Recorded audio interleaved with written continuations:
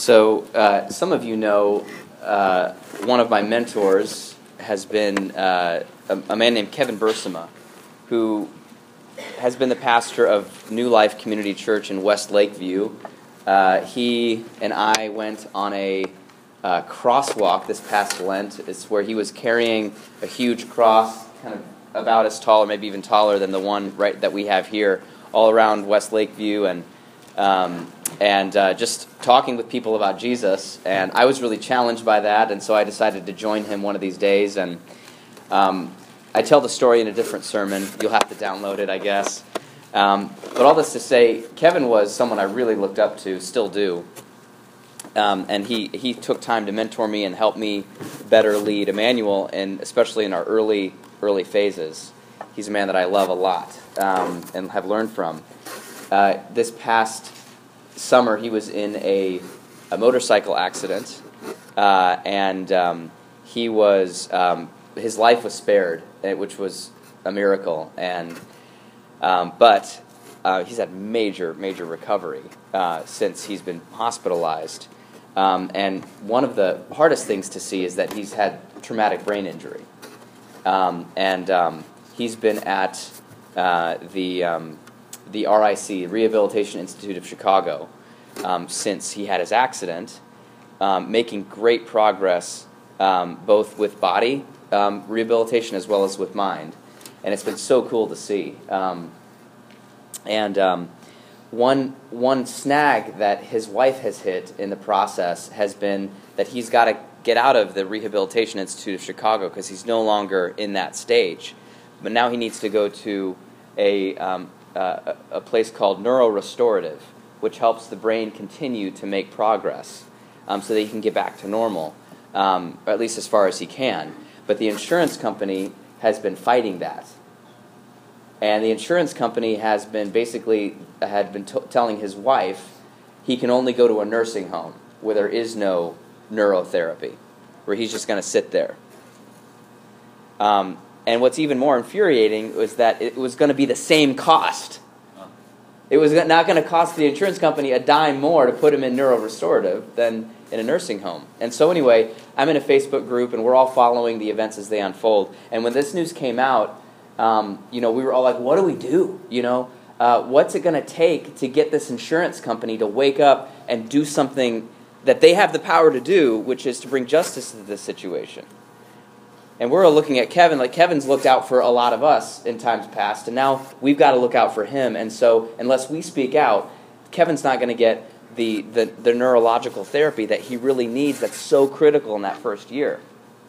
So a lot of us, myself included, got on social media, got on Twitter, and we were tweeting the insurance company saying, hey, we would love a Thanksgiving miracle from you for our friend Kevin. There's even a hashtag, Don't Deny Kevin. Don't look it up right now, please. After the sermon, it's your homework.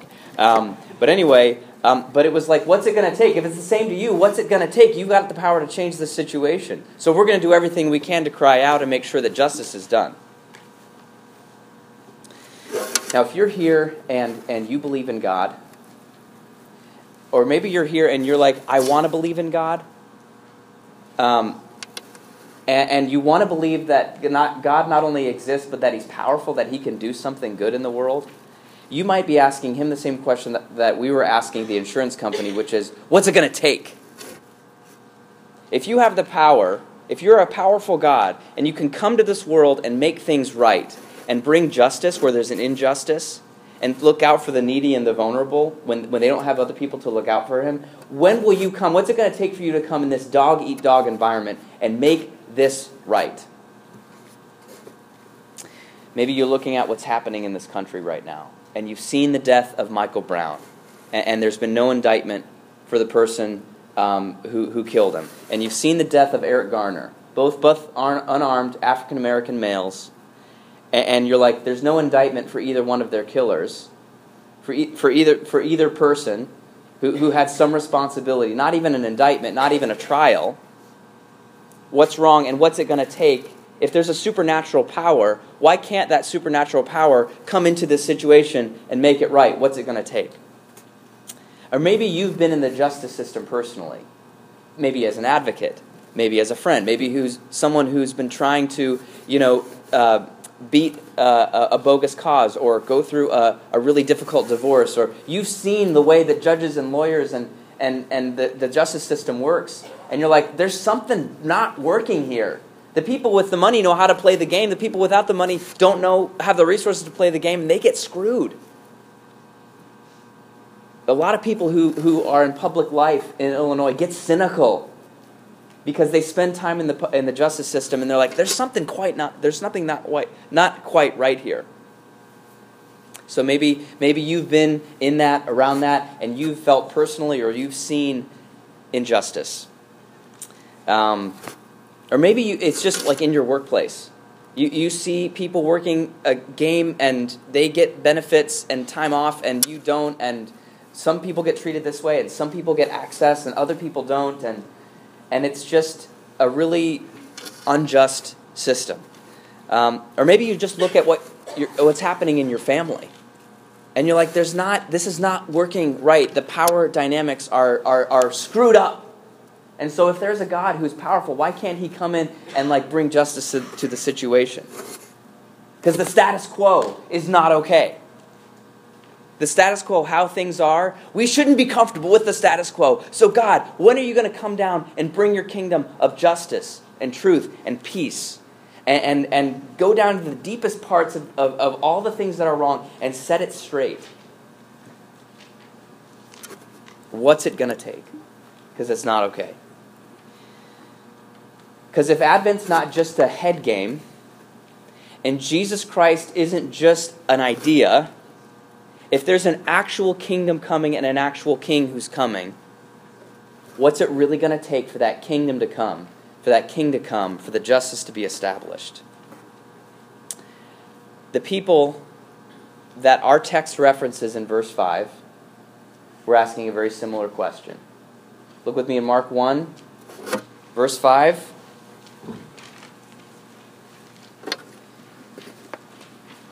It references all the country of Judea and Jerusalem. All the people from Judea and Jerusalem were making a pilgrimage. And let me tell you, as they made their pilgrimage, they were asking a very similar question of what's it going to take for the kingdom of God to bring justice. And I tell you that because they lived on the edge of a sword. They were a dominated people. And so their entire life was physically or metaphorically lived with the Roman sword pointed at their forehead like this. And that's all they... Has a rubber band ever been pointed at you? You're like, come on, stop. You know what I mean? Take that domination away or whatever. They live with a sword pointed at their face, at their life.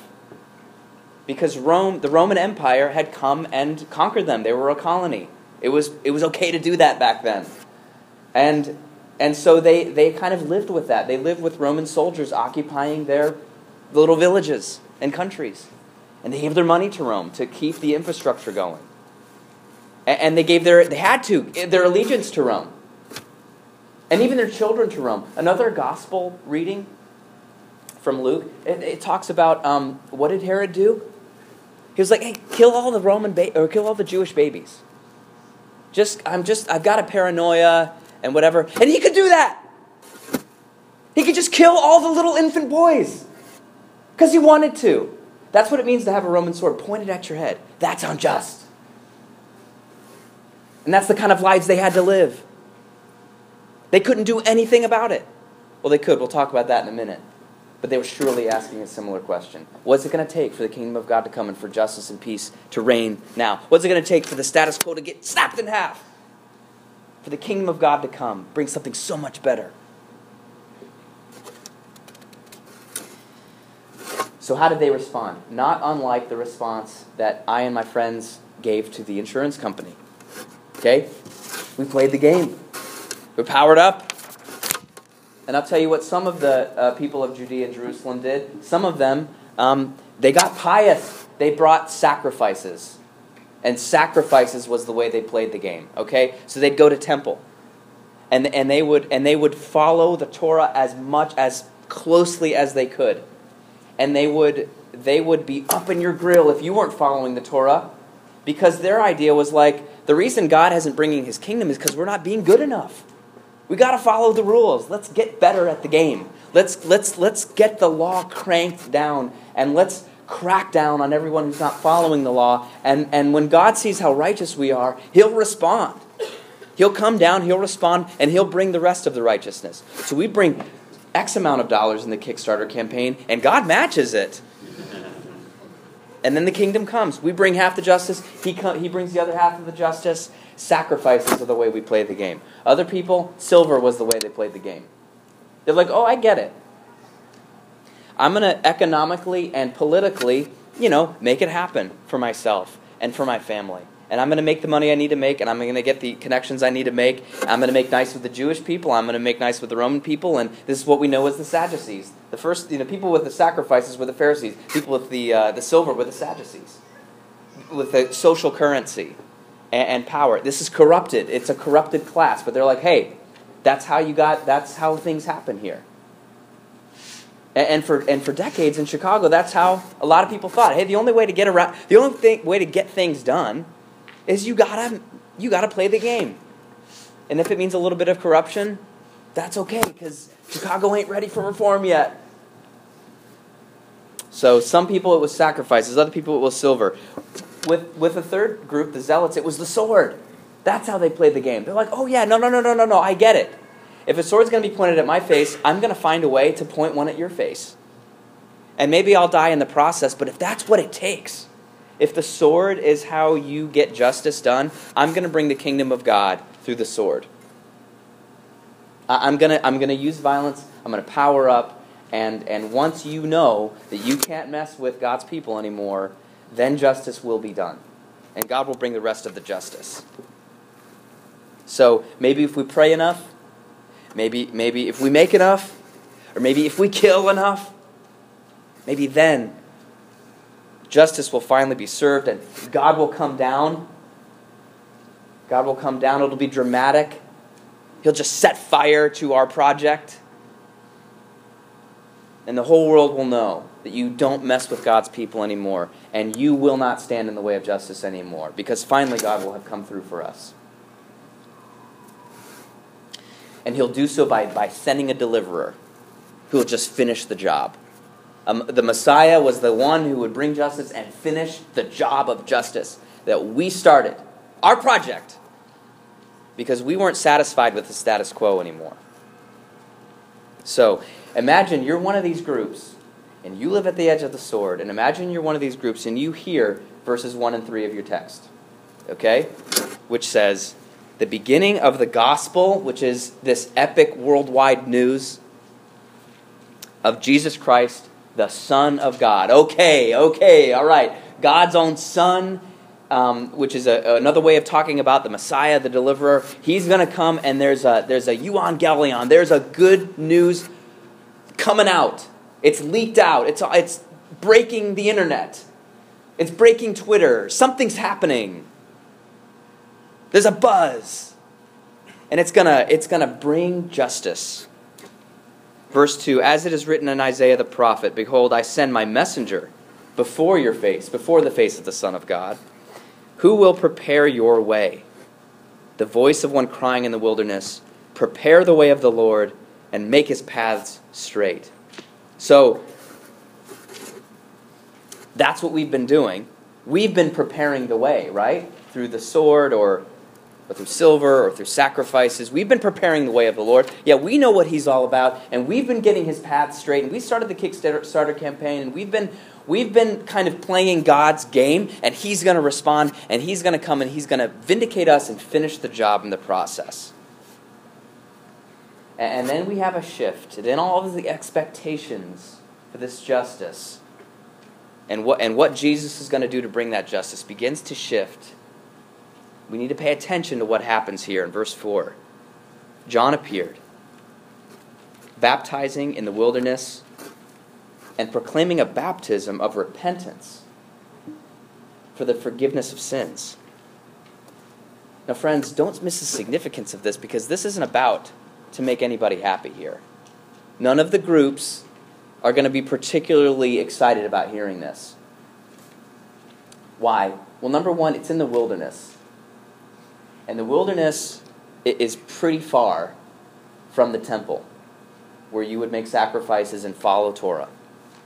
And the wilderness is pretty far from economic and political power.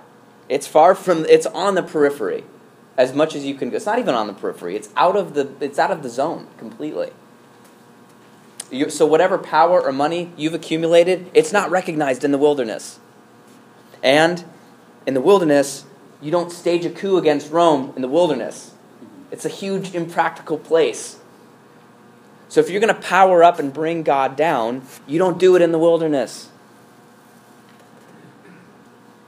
Not only that, it talks about repentance, which is a change of thinking and a change of living. It's a turning around. My first strategy is not working. I need a completely different strategy, a completely different way of thinking. And it has to do about me, and it's pretty personal. So, and it's repentance for the forgiveness of sins. The way that you're changing your mind is about your own life, your own choices. You're brought to the end of yourself before the living God. John's message, this guy John, was not, let's change the status quo. All of you people here who see the need for God's justice, and on a macro scale. His message was not, let's change the status quo. John the Baptist's message was, you are the status quo. In a number of 1,000 little tiny ways, you've been perpetuating injustice. And something is wrong all the way at the core of your heart, of your soul. Something deep within has transgressed the kingdom of God and has brought injustice in the world. And that needs to be confessed. And you are what's wrong with the world. I am what's wrong with the world. That is a baptism of repentance for the forgiveness of sins. That's where the message starts. That's where the justice of God starts. With the baptism, with personal confession. That I myself have perpetuated economic injustice and political injustice and violence injustice and social injustice. I have left people out. I have excluded. I need to confess that. Injustice starts in the very core of my own self. I have tried to bring God down when He hasn't asked me to. I have excluded. And John says, confess these things. You are the status quo. Now, welcome to the wilderness, where all of that gets confessed. This story is meant to remind us of an event that loomed large in the history of Israel, which was the story of the Exodus. That's what Mark wants us to read, all these clues, and he wants the movie of the Exodus, the story of the Exodus, to play in our minds.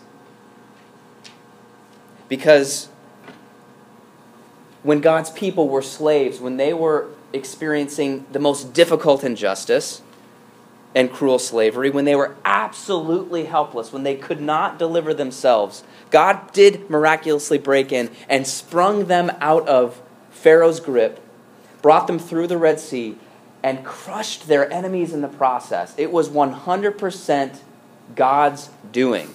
It was 100% not their doing. They had 0% credit for the Exodus. When they were on the other side of the Red Sea, the only thing that they could confess was that God had delivered them and they were helpless. Therefore, they could be completely grateful. They could say, oh my goodness, you've delivered me from slavery. I praise you. I follow you. I'm with you. And it was in the wilderness where God said, you're my people and I'm your God. You're mine and I'm yours. And let's just start there. Let's just start with zero. How about that? Let's just start with basic principles, which is that I've delivered you and you are helpless and you're mine. And before we even talk about the Ten Commandments, you just need to know that you're my son, you're my daughter. You belong to me. What I love about the wilderness is that it's like the place of the honeymoon between God and His people. It was like the first date. It was like, this is where we say to one another, we declare our love for one another. And whenever we forget how this works, let's go back to the wilderness and remember how it works. Because Yahweh said, when he delivered his people from Egypt, he said, I didn't deliver you because you forced my hand. See, I didn't deliver you because you came halfway and called me down and conjured me. See, it wasn't silver or sacrifices or swords that caused me to deliver you. It was my love for you, and it was my love for the world. That's why I came down. So in the wilderness, there's no comparison about who's doing more for the cause of justice and who's not. There's no comparison with who deserves a good shaming and who deserves to be recognized. There's no room for that in the wilderness.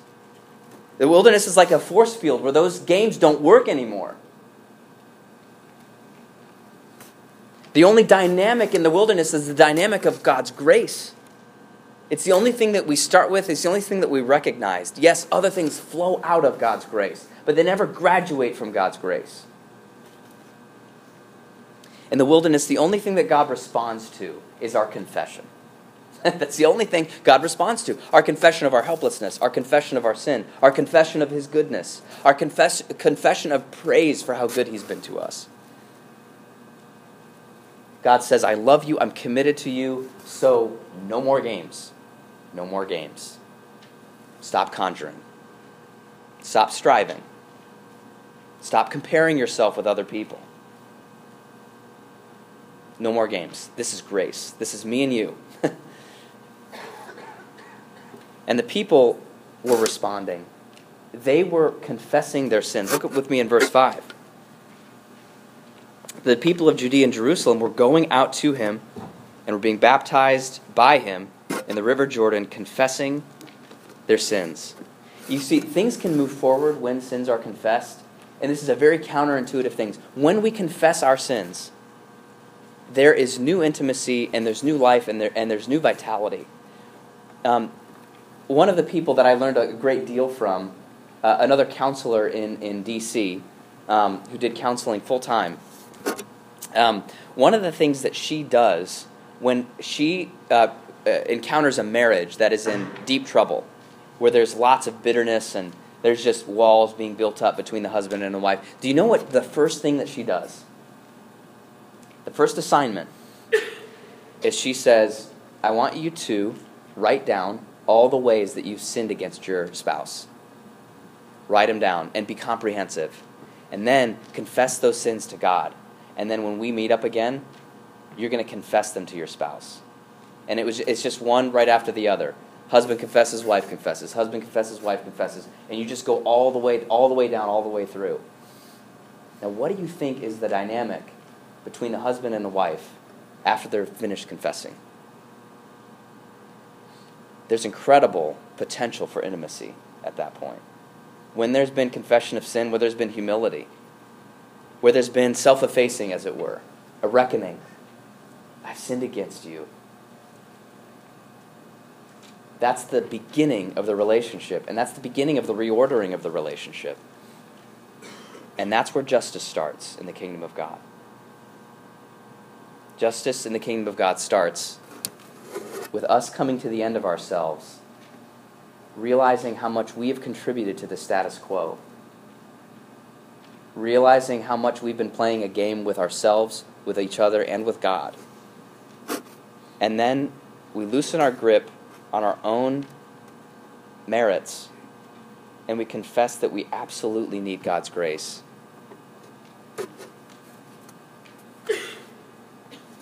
See, in verse 7, you'll see that John says, after me comes he who is mightier than I, the strap of whose sandals I am not worthy to stoop down and untie. You see John's humility? And this is not faux humility.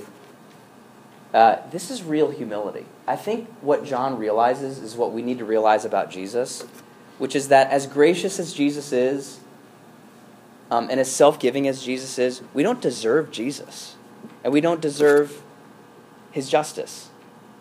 Because we've contributed to the injustice in the world. We really have. We've made direct contributions, even if we don't know it, to injustice. And it happens in small ways and in big ways. And it's only when people get a lot of power or a lot of money that you see what's always been in their hearts. And this is one of the great insights of Dallas Willard. Power reveals the corruption that's in your heart. Power does not itself corrupt you. Same with money. Same, whatever it might be. A lot of us don't have a lot of power and money. So the injustice that we do really isn't very loud or noticeable. It's very easy to cut paper mache over it. In the wilderness, all of that mercifully gets stripped away so that we can start with first principles. We need to confess our sins.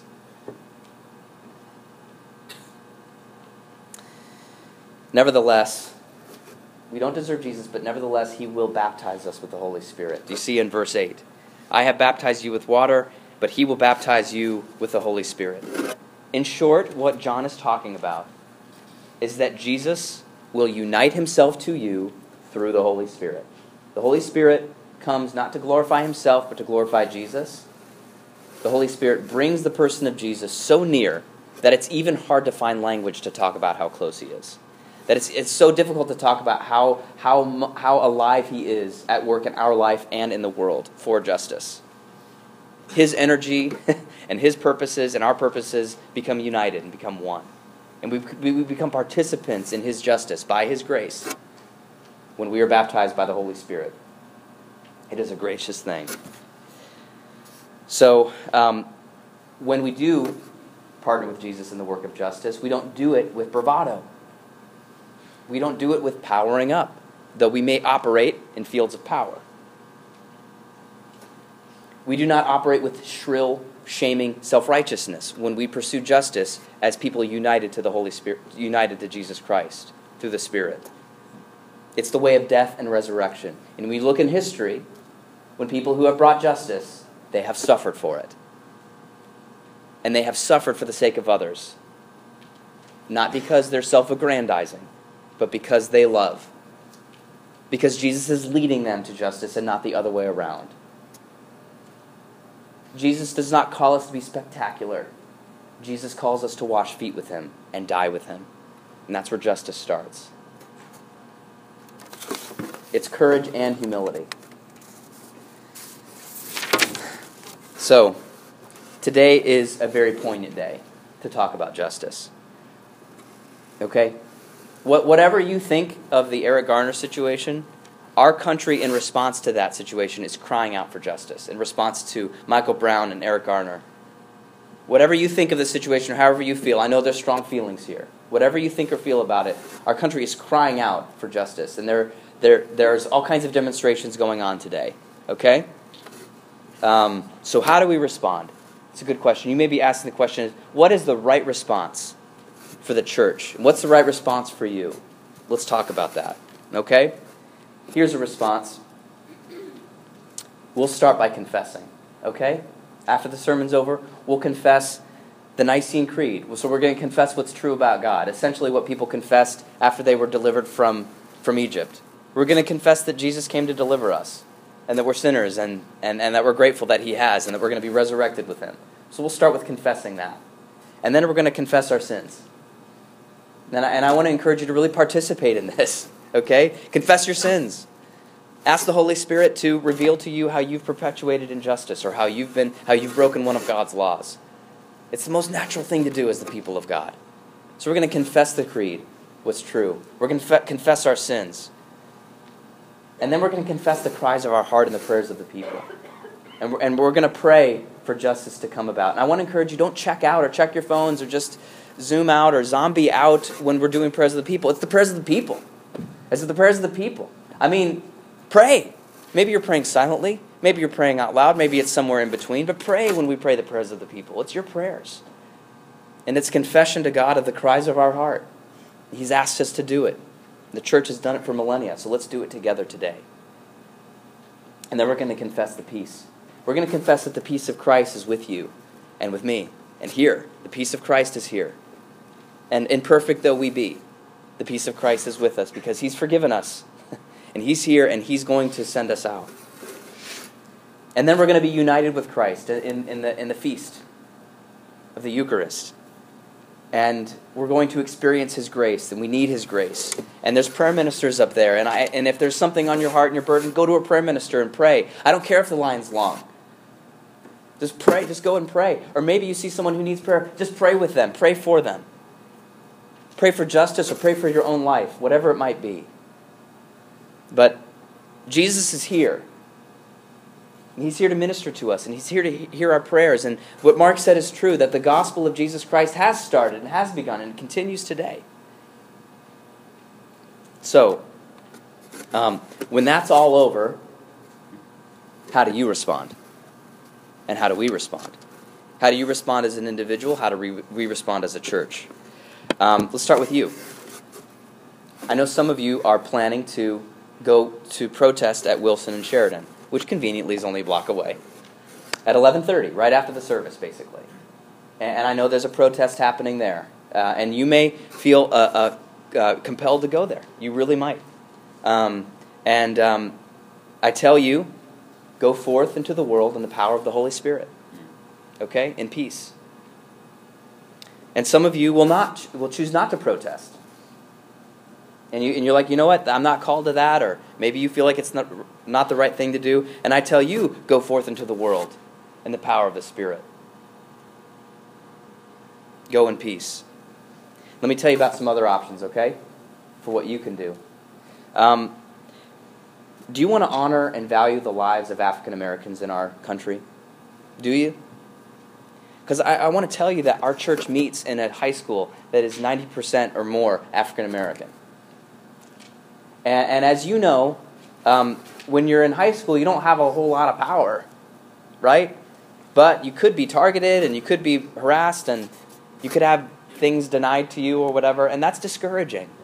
And so if you want to start with a personal and local way to honor and value the lives of African Americans in our country, let's start with Uplift.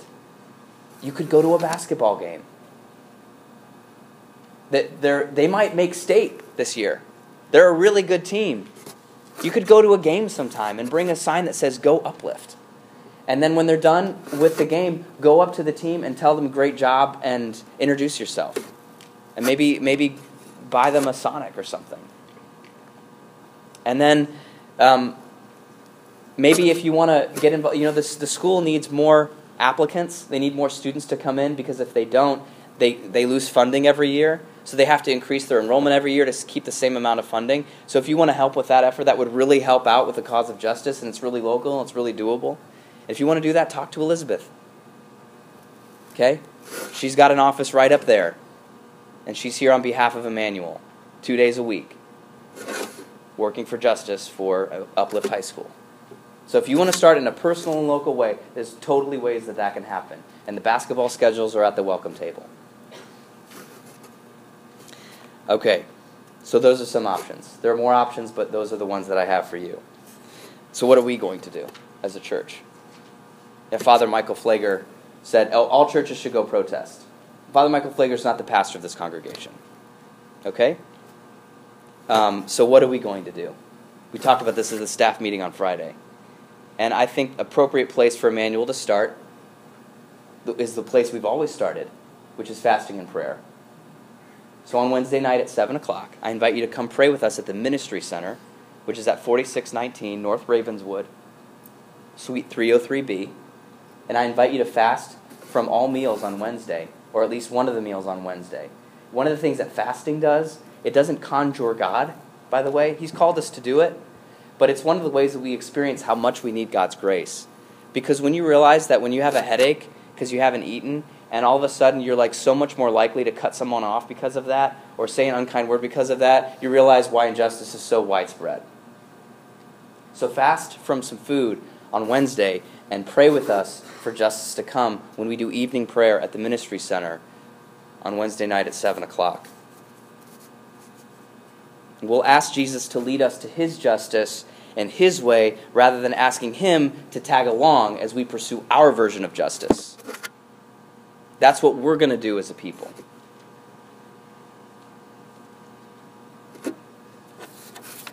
Because we are the status quo. But thanks be to God, we've been delivered from ourselves and from the status quo. And we will be sent forward into the world in peace, rejoicing in the power of the Holy Spirit. In the long term. We're in this for the long haul. Okay? Praying and seeking justice. And some of you should go into law enforcement. And some of you should be a judge so that when election day comes in Chicago, we're not like, who do I vote for here? And some of you should become lawyers. Some of you should become public defendants or teachers. Some of you should go into public housing. Some of you should stay in politics and not get cynical in Chicago. Some of you should run for alderman. You should pursue your vocation and seek justice in the power of the Holy Spirit. And you should learn how to pray in the process.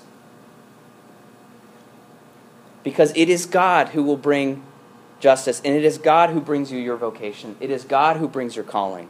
And it is the Lord Jesus who will finally, in the end, collect all of our offerings that we've given him out of a humble need of grace in this life, and said, Lord Jesus, here is our response to you. Here is what you've allowed us to do in this life. And he will take it, and he will create perfect justice in a way that we never saw coming. So whether you protest today or you don't, go forth into the world in peace, rejoicing in the power of the Holy Spirit. Thanks be to God. Alleluia. Alleluia. Amen.